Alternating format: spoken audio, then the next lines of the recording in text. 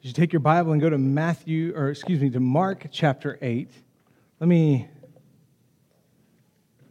ask you to think on this question for just a second. What is our biggest need as people? What is the biggest need that we as human beings have? So last week I read a book by David Platt, who is the former president of the International Mission Board of the Southern Baptist Convention. And in this book called Something Needs to Change, David Platt recounts a trip he took to the Himalayas with some pastor buddies of his and a pastor who was working among peoples in the Himalayas. And as they're hiking in these to these villages that are 15, 16, 17,000 feet above sea level, they encounter poverty unlike anything David had seen before. Now, David pastored in Birmingham, Alabama. Now he served as president of the International Mission Board. He's now pastoring in Washington, D.C. So he's encountered poverty. But he said what he encountered in the Himalayan mountains was a whole new experience. He said everywhere they went, there were people who were hungry. There were children who were dying because they couldn't get access to things that we take for granted on a daily basis. Things like clean water. Things like aspirin.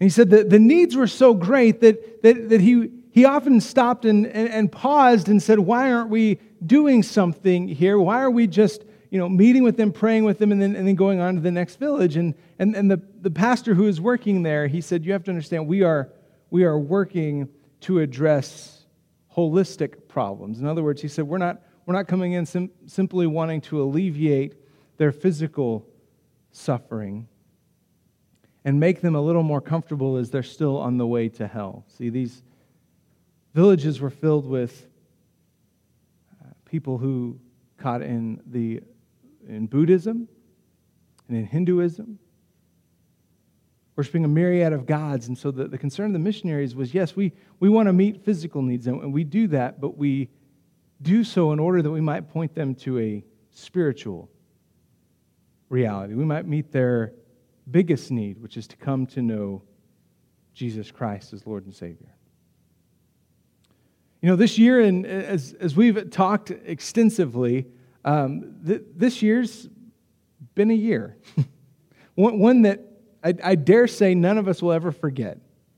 And maybe even one that when we hear 2020 from now on, like there'll just kind of be a pit in our, just feel that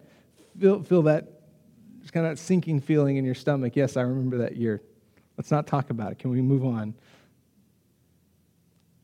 And so in the middle of the immediate needs that we see and maybe the immediate frustrations, it can be easy to lose sight of the main thing. It can be easy to lose sight of our biggest need.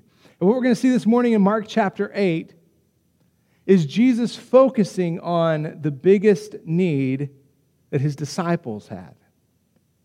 By extension, the biggest need that we have. So here's our big idea for the morning. Our biggest need is to rightly understand who Jesus is. And that is that he's the Messiah who lays his life down for us. That's our biggest need. Now, that's not to say that's our only need. That's our biggest need. And if we rightly understand this reality will put everything else in focus in our lives. But if we miss this, if we're honest, it doesn't really matter what else we focus on because we have missed the most important thing. You see, we've experienced all kinds of suffering in our world and in our nation this year. From COVID, which is still very much a reality and is going to be with us for a while, to the hurricanes that just absolutely devastated Louisiana, wildfires in California that have claimed over 30 lives and destroyed hundreds of homes. We've seen suffering. And so it can be easy for us to latch on and say we need to be about meeting these needs and alleviating physical suffering. And yes, but if we do so while neglecting the main thing, we've missed the point. And we've simply made earth a little more comfortable place to go to hell from. So look with me at Mark chapter 8, beginning of verse 22, as we look at a need that Jesus met and then how he taught his disciples. Let's stand as we read the word the Lord's given to us this morning. They came to Bethsaida, and they brought a blind man to him and begged him to touch him. He took the blind man by the hand and brought him out of the village. Spitting on his eyes and laying his hands on him, he asked him, "Do you see anything?"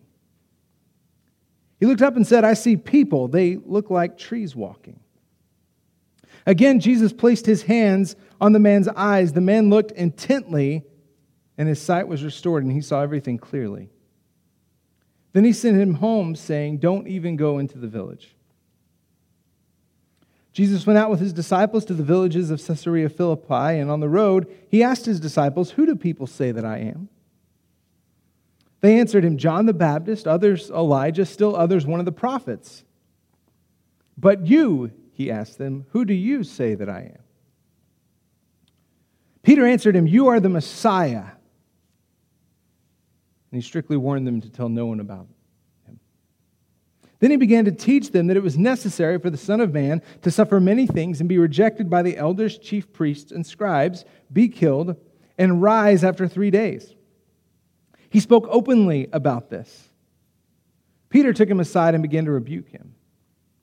But turning around and looking at his disciples, he rebuked Peter and said, "Get behind me, Satan. You are not thinking about God's concerns, but human concerns." Let's pray. Father, this morning I pray that the last sentence that Jesus says in this passage would not be true of us, that we would be thinking about God's concerns. We would see people the way God sees them. We'd interact with them the way God interacts with them, and we would come to see Jesus the way God has presented him to us in Scripture. Show us this morning our greatest need, and then help us to follow after Jesus. We ask all these things in his precious name. Amen. Thank you so much. So we begin with an illustration. And that illustration happens as Jesus heals this blind man. And this is a unique healing in the ministry of Jesus because he's not immediately healed. And so we see that Jesus and the disciples came to Bethsaida. You remember last week he comes back into Jewish territory. So he's back on home turf, as it were. And all we're told is they brought a blind man to him. We don't know who they are. We don't know where they came from. We get the feeling that they came from a while, from a ways off, because at the end of this particular passage, Jesus tells them, "Don't go into the village." So he sent them home, wherever home was. So they bring this blind man to Jesus.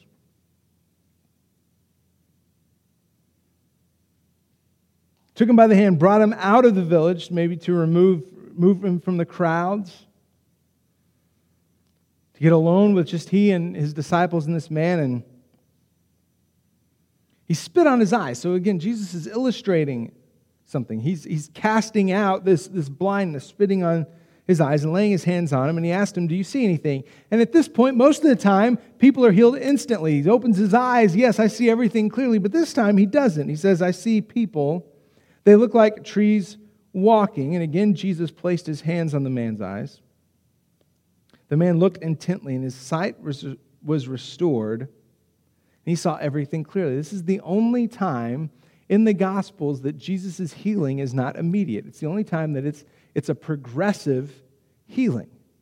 That's no accident. I think Jesus was trying to teach his disciples and us something about the spiritual reality of having eyes that have been blinded spiritually opened.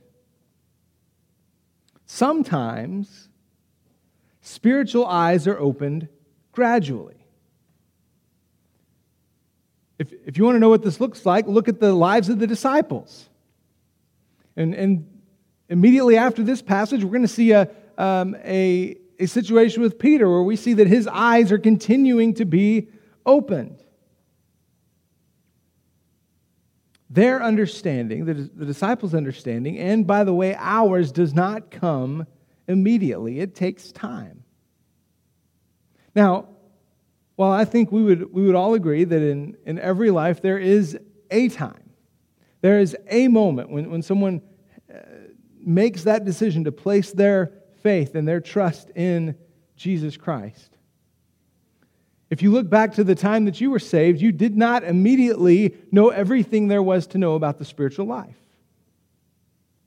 You didn't suddenly have like Bible verses downloaded into your brain. That's not how it works. We grow over time. We are shaped and molded into the image of Jesus over a lifetime. And sometimes maybe even that initial step takes time. Takes answering many questions. Maybe if you've ever been in a discussion with someone who's wrestling with what it means to come to know Jesus as Lord and Savior, you may find yourself answering the same questions over and over again. And in our flesh, it's really easy to get frustrated, right? Like we talked about this. We've discussed this, and yet sometimes it's all part of the journey to them coming to know Christ Jesus. So Jesus heals this man. We don't want to gloss over the fact that this man came to Jesus blind and left him being able to see. But at this point, that's not the point. The point is Jesus healed him, trying to teach his disciples something. And then this spiritual reality is going to be exposed in their lives very quickly after this, because immediately we see that there is a question that Jesus asks. Sends the man home. Don't even go to the village. You just go on home, and implied in that is, and tell people at home what you've experienced. So then 27, Jesus went out with his disciples to the villages of Caesarea Philippi. And on the road, he asked his disciples, "Who do people say that I am?" He gets some interesting responses. None of them are correct. But at this point, we see that obviously on their journeys, the disciples have heard a lot about what people think about Jesus. And so they answered him, John the Baptist. In fact, if you remember back in chapter 6, verse 14, Herod thought that Jesus was John the Baptist raised from the dead. And that kind of unnerved him because he was the one who had put John the Baptist to death. Had him beheaded, had his head brought to him on a platter, and suddenly he hears these stories of Jesus, and the most powerful person he's ever known is John the Baptist. So he immediately thinks, man, John the Baptist is raised back to life, and I might be in trouble. So obviously there are some who've heard the stories, and maybe they heard John preach, and they see the similarities between Jesus and John. So they say, well, Jesus must be John the Baptist raised to life. Some said that he was Elijah. Now the reason that matters is because Isaiah prophesied that Elijah would come back and would be the forerunner to the Messiah. And so by saying that he's Elijah, they hear Jesus teaching, they hear the things that Jesus is saying, and they think, well, this sure sounds like someone who's preparing us for the kingdom of God, so maybe Jesus is Elijah, the one who's going to come to prepare our hearts for the Messiah. So we better be on the lookout, because Messiah just might be coming.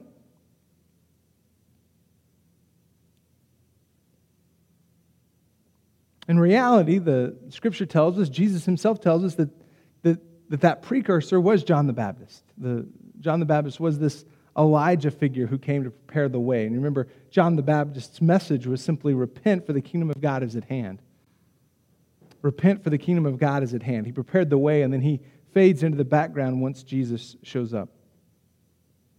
Or then, still others, the end of verse 28, one of the prophets.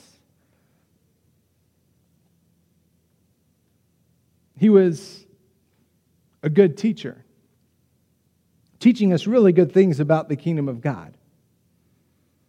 By the way, this is of these three, this is probably the one that we still hear the most. Oh man, Jesus, man, great teacher. Well, what do you think about him being God? No, he wasn't God, but man, he sure said some good things. Tell me something that Jesus taught. Man, he said, don't judge. That's really, I really like that. Most of the time, that by the way, that covers up. You know what? I'm living in some ways that I know isn't right. But Jesus said, "Don't judge." So you can't say anything to me about how I'm living because Jesus said you're to love your neighbor and don't judge. Right? Jesus is a good teacher. The problem is as C.S. Lewis famously said in his kind of seminal work, Mere Christianity. You can't do that with Jesus. Because Jesus very clearly thought he was and taught others that he was God in the flesh. And we don't look at anybody who would come up today and say, here's some ways you need to live, and oh, by the way, I'm God. And we don't look at them and go, decent teacher. Right? I mean, think about the people in the last 50 years who've done that. Jim Jones, Jonestown. When's the last time you had somebody say, he was a little off his rocker, but he made some good points? No. David Koresh and Branch Davidians in Waco? Man, he said some good things. No, we look at these men as absolute lunatics. We have to do the same thing with Jesus. If he wasn't who he said he was, then essentially we're left with two options. And that was, he was crazy. He thought he was God, but he wasn't. Or he was a liar. Or as C.S. Lewis would put, he was a devil. Because he knew he wasn't, and yet he said he was. We're not really given the option to say, man, good moral teacher, not God, but he sure taught us some good things. And as C.S. Lewis puts in Mere Christianity, we're not left with that option. God did not see fit. He leaves no room for that option. And then he closes that sentence by saying, he did not intend to. It's not an option that's available to us. So here's the question, right? Who do people say I am? The disciples rattle off some answers. And then Jesus very intently focuses his attention on the disciples. But you, who do you say I am? And this is the question. The other responses are interesting to see what people are saying, but at the end of the day, it doesn't really matter what anyone else says about Jesus. The question for us is this: who do you say that I am? Now, really quickly, let me clarify that your response to that question doesn't change the reality of who Jesus is. Because in our society, in our culture, what you'll hear oftentimes is, you know what? If Jesus is God to you, then awesome. But he's not God to me.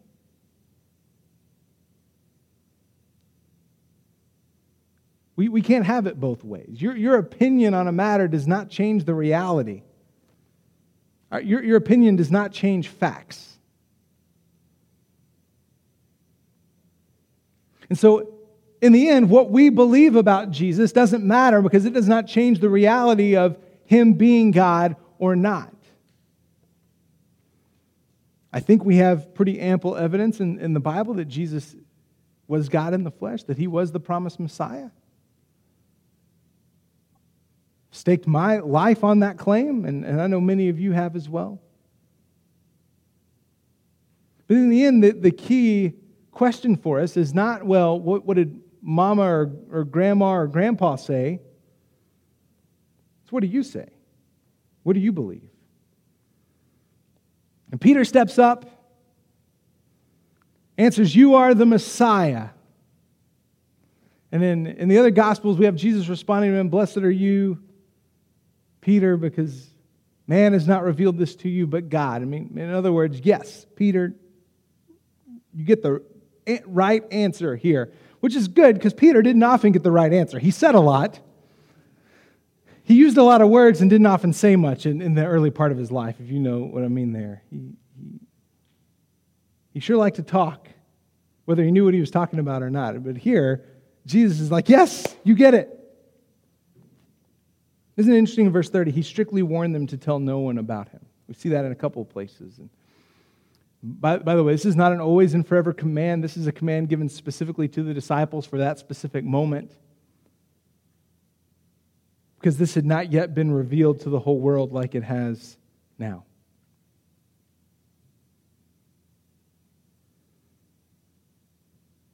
It's also interesting that Jesus turns this question around on them, because in Mark chapter 4, verse 41, after Jesus calmed the storm, the disciples all looked at each other and they said, "Who is this? Who is this that even commands the wind and the waves?" And now Jesus turns that question back on them and says basically, well, who am I? You've seen all these things now, who am I? What do you say? Peter responds. And so if the story ended here, like Peter's the hero, right? He gets carried out, like Rudy style on their shoulders. Yes, Peter, way to go. You made the right answer. Lead us all into what it means to follow Jesus. We'll sing "Just As I Am" and we're out of here, right? It's, awesome day. It's not where it ends, though. So we've seen an illustration. We've seen Jesus opening spiritual eyes and how that's a process. We've seen the question, Jesus simply asking his disciples, all right, here's where the rubber meets the road. Who do you say I am? And now we have the mission. Jesus is about to tell his disciples the whole reason that he came. Verse 31, then he began to teach them that it was necessary for the Son of Man to suffer many things and be rejected by the elders, chief priests, and scribes, be killed, and rise after 3 days. Now, this is interesting. This comes after Peter's confession of him as the Messiah. You're the Messiah. Yes. Now let me tell you what that means.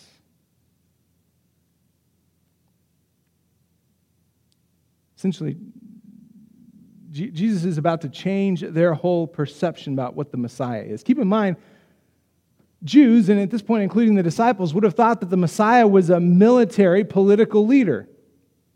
So when Peter confesses Jesus is the Messiah and Jesus affirms that, they're probably thinking, all right, let's go march on Jerusalem. Let's go kick Herod out and Jesus can assume his proper place on the throne, or we can get our country back. We can get our identity back as God's people. That wasn't Jesus' mission. Now, the Bible tells us clearly there will come a day where every knee will bow and every tongue will confess that Jesus is Lord to the glory of God the Father. There will come a day where he makes his glory known as king once and for all, but that wasn't yet. Instead, he says that the Son of Man will suffer many things, be rejected by the elders, chief priests, and scribes, be killed, and rise after 3 days. He spoke openly about this. Now, I think that's interesting, which means he's not trying to make this a secret. He's telling people this is what's about to happen. And Peter, again, it's Peter, took him aside and, get this, began to rebuke him.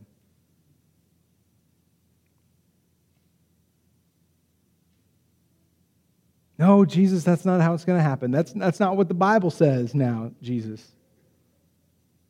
It says the Messiah is going to reign forever and ever on David's throne. Remember that? For the government will be upon his shoulders. That's what the Bible says, Jesus. None of this suffering business. And maybe some of this is even Peter and the disciples going, you know what, if he's the leader and we've identified with him and he's about to be killed, we know what that means for us. So no, that's not how this is going to happen. But turning around, look at verse 33, turning around and looking at his disciples, he rebuked Peter and said, "Get behind me, Satan. You are not thinking about God's concerns, but human concerns." Now, if Jesus calls you Satan, that's not your best day. Okay? You have missed something if Jesus looks at you and says, "Get behind me, Satan." Now we might look at that and say, whoa. Like that seems harsh, right? But keep in mind what Jesus has already experienced in the temptation in the desert. In Matthew chapter 4, Satan came to him and said, "If you will just bow down to me, I will give you all of this. I will give you all the kingdoms of the earth." Which, by the way, remember, will be Jesus's anyway. The real temptation there, the way Satan framed that, was for Jesus to get the crown without having to endure the cross.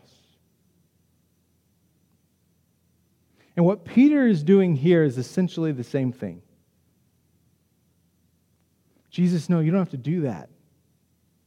The Old Testament, it declares you're going to be the king. We can march into Jerusalem. We can take over right now. You don't have to do this. You're kind of scaring everybody with all this talk of going to Jerusalem and being rejected and dying. That's not going to inspire people to follow you, Jesus. Peter's doing the same thing that Satan tried to do in Matthew chapter 4. It didn't work in Matthew 4 in the desert, and thankfully it didn't work here either. So Jesus turns around and looks at the disciples. In other words, Peter is probably just the mouthpiece for the disciples at this point. This is probably conversations that they've had among themselves as they hear Jesus speaking openly about his coming suffering. And maybe the disciples had a business meeting and decided who was going to bring this up to Jesus, and Peter was the guy. So, all right, Peter, you're the one. You confessed him as the Messiah. So now, let's inform him about what it means to be Messiah. Peter goes and is the one who actually says the words, but you see Jesus looks at the disciples. In other words, he's calling them all out. He says, "Get behind me, Satan. You are not thinking about God's concerns, but human concerns." In other words, what's happening here is their eyes are being opened slowly. Their spiritual eyes are being opened slowly to who Jesus is. They didn't get it right at first. Now, at this point, as they're about 6 months away from the crucifixion, they still don't get it. You know when it's finally going to click for the disciples? After Jesus is raised from the dead. When they see him in his glory, raised from the dead, is when it finally clicks for them. They still have a lot to learn as they walk with Jesus over the next 6 months. So even though Peter's trusting in Jesus, even though the disciples are trusting in Jesus, they still don't quite understand what his mission is. And if we're honest, don't you see a lot of yourself in the disciples? I do. I see myself in there. Where we trust what we know, but maybe we're confused about what God is doing in and around us. So let me encourage you with this morning. Maybe you look at the world around us and you say, I know God's at work, but I sure don't see how. The Bible tells me that God's in control of everything, and yet it sure does seem like chaos is running pretty rampant.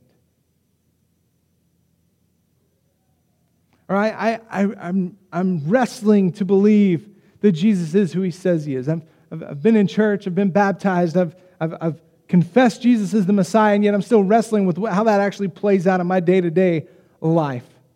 Let me encourage you with these words from Paul in 1 Corinthians 13. Yes, 1 Corinthians 13 is usually known as the love chapter. Love is patient, love is kind. We rip that out of context all the time because it's written to a church. So he's talking about how love inside a church family is patient and kind, and how we're to live together as brothers and sisters in Christ, but that's a whole nother sermon. But at the end of that chapter, he says this, and this is such a comfort to me. For now we see only a reflection as in a mirror. Now, if you're thinking mirror in the first century, don't think like a crystal clear piece of glass that gives you a really good representation of what you're looking like. Think like kind of a piece of metal where you can kind of see what's going on, but it's not a real clear picture. It's not an HD image of yourself. It said we see only a reflection as in a mirror. Some translations will put we see dimly. But then face to face. Now I know in part, but then I will know fully as I'm fully known. So we continue to walk through this Christian life, trusting in Jesus so much as we can with what He's revealed about Himself, with the knowledge that we have. And we grow in that through the Bible. We grow in that through prayer, spending time with Him. We grow in that through local body of believers, being around other people who are also on this journey. But understand, it's a journey. It's a gradual opening of our spiritual eyes as we come to know Christ Jesus. It's a process. And when we look at how Jesus responds to the disciples, who it seems tend to be dull, well past the point they should have been dull, notice that even as He gets frustrated with them, it's certainly in His human side, He became frustrated with the disciples. He never kicked them out. He never got rid of them. He patiently taught them, revealed more of Himself to them. So if you're struggling to believe and feeling stuck, don't worry. God's not kicking you out. Continue pressing into His Word. Continue pressing in to His body. After all, our biggest need is to rightly understand who Jesus is, the Messiah who lays down His life for us. So, believer, stay diligent.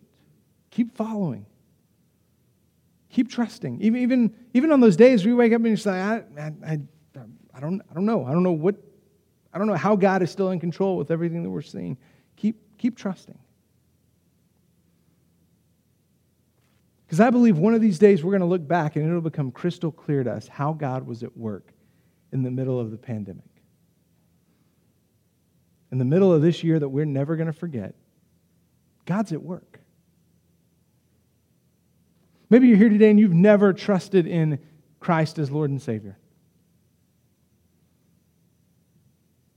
Let me encourage you. Let me ask you the same question that Jesus asked the disciples. Who do you say He is? What are you going to believe about Him? You going to keep on believing, well, he was a decent teacher, good guy to follow? You're going to surrender your life to Him and say, I believe Jesus is the Son of God, Savior of the world. I'm giving everything I have to Him.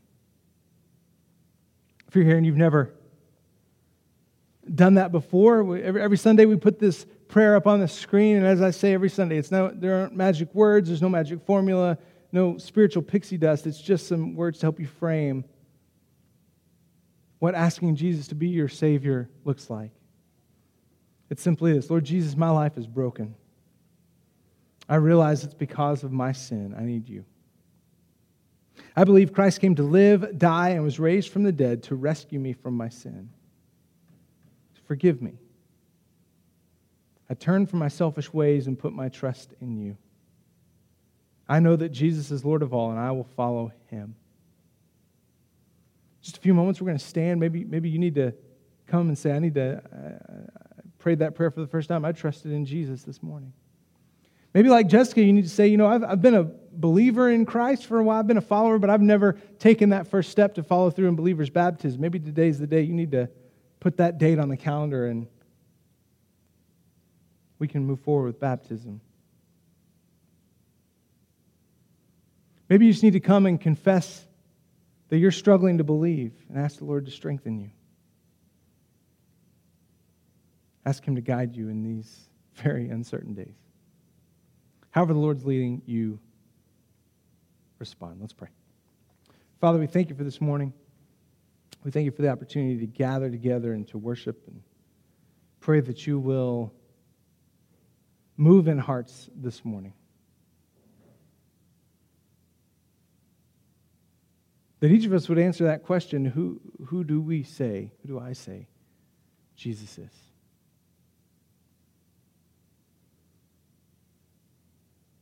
That you continue to open our spiritual eyes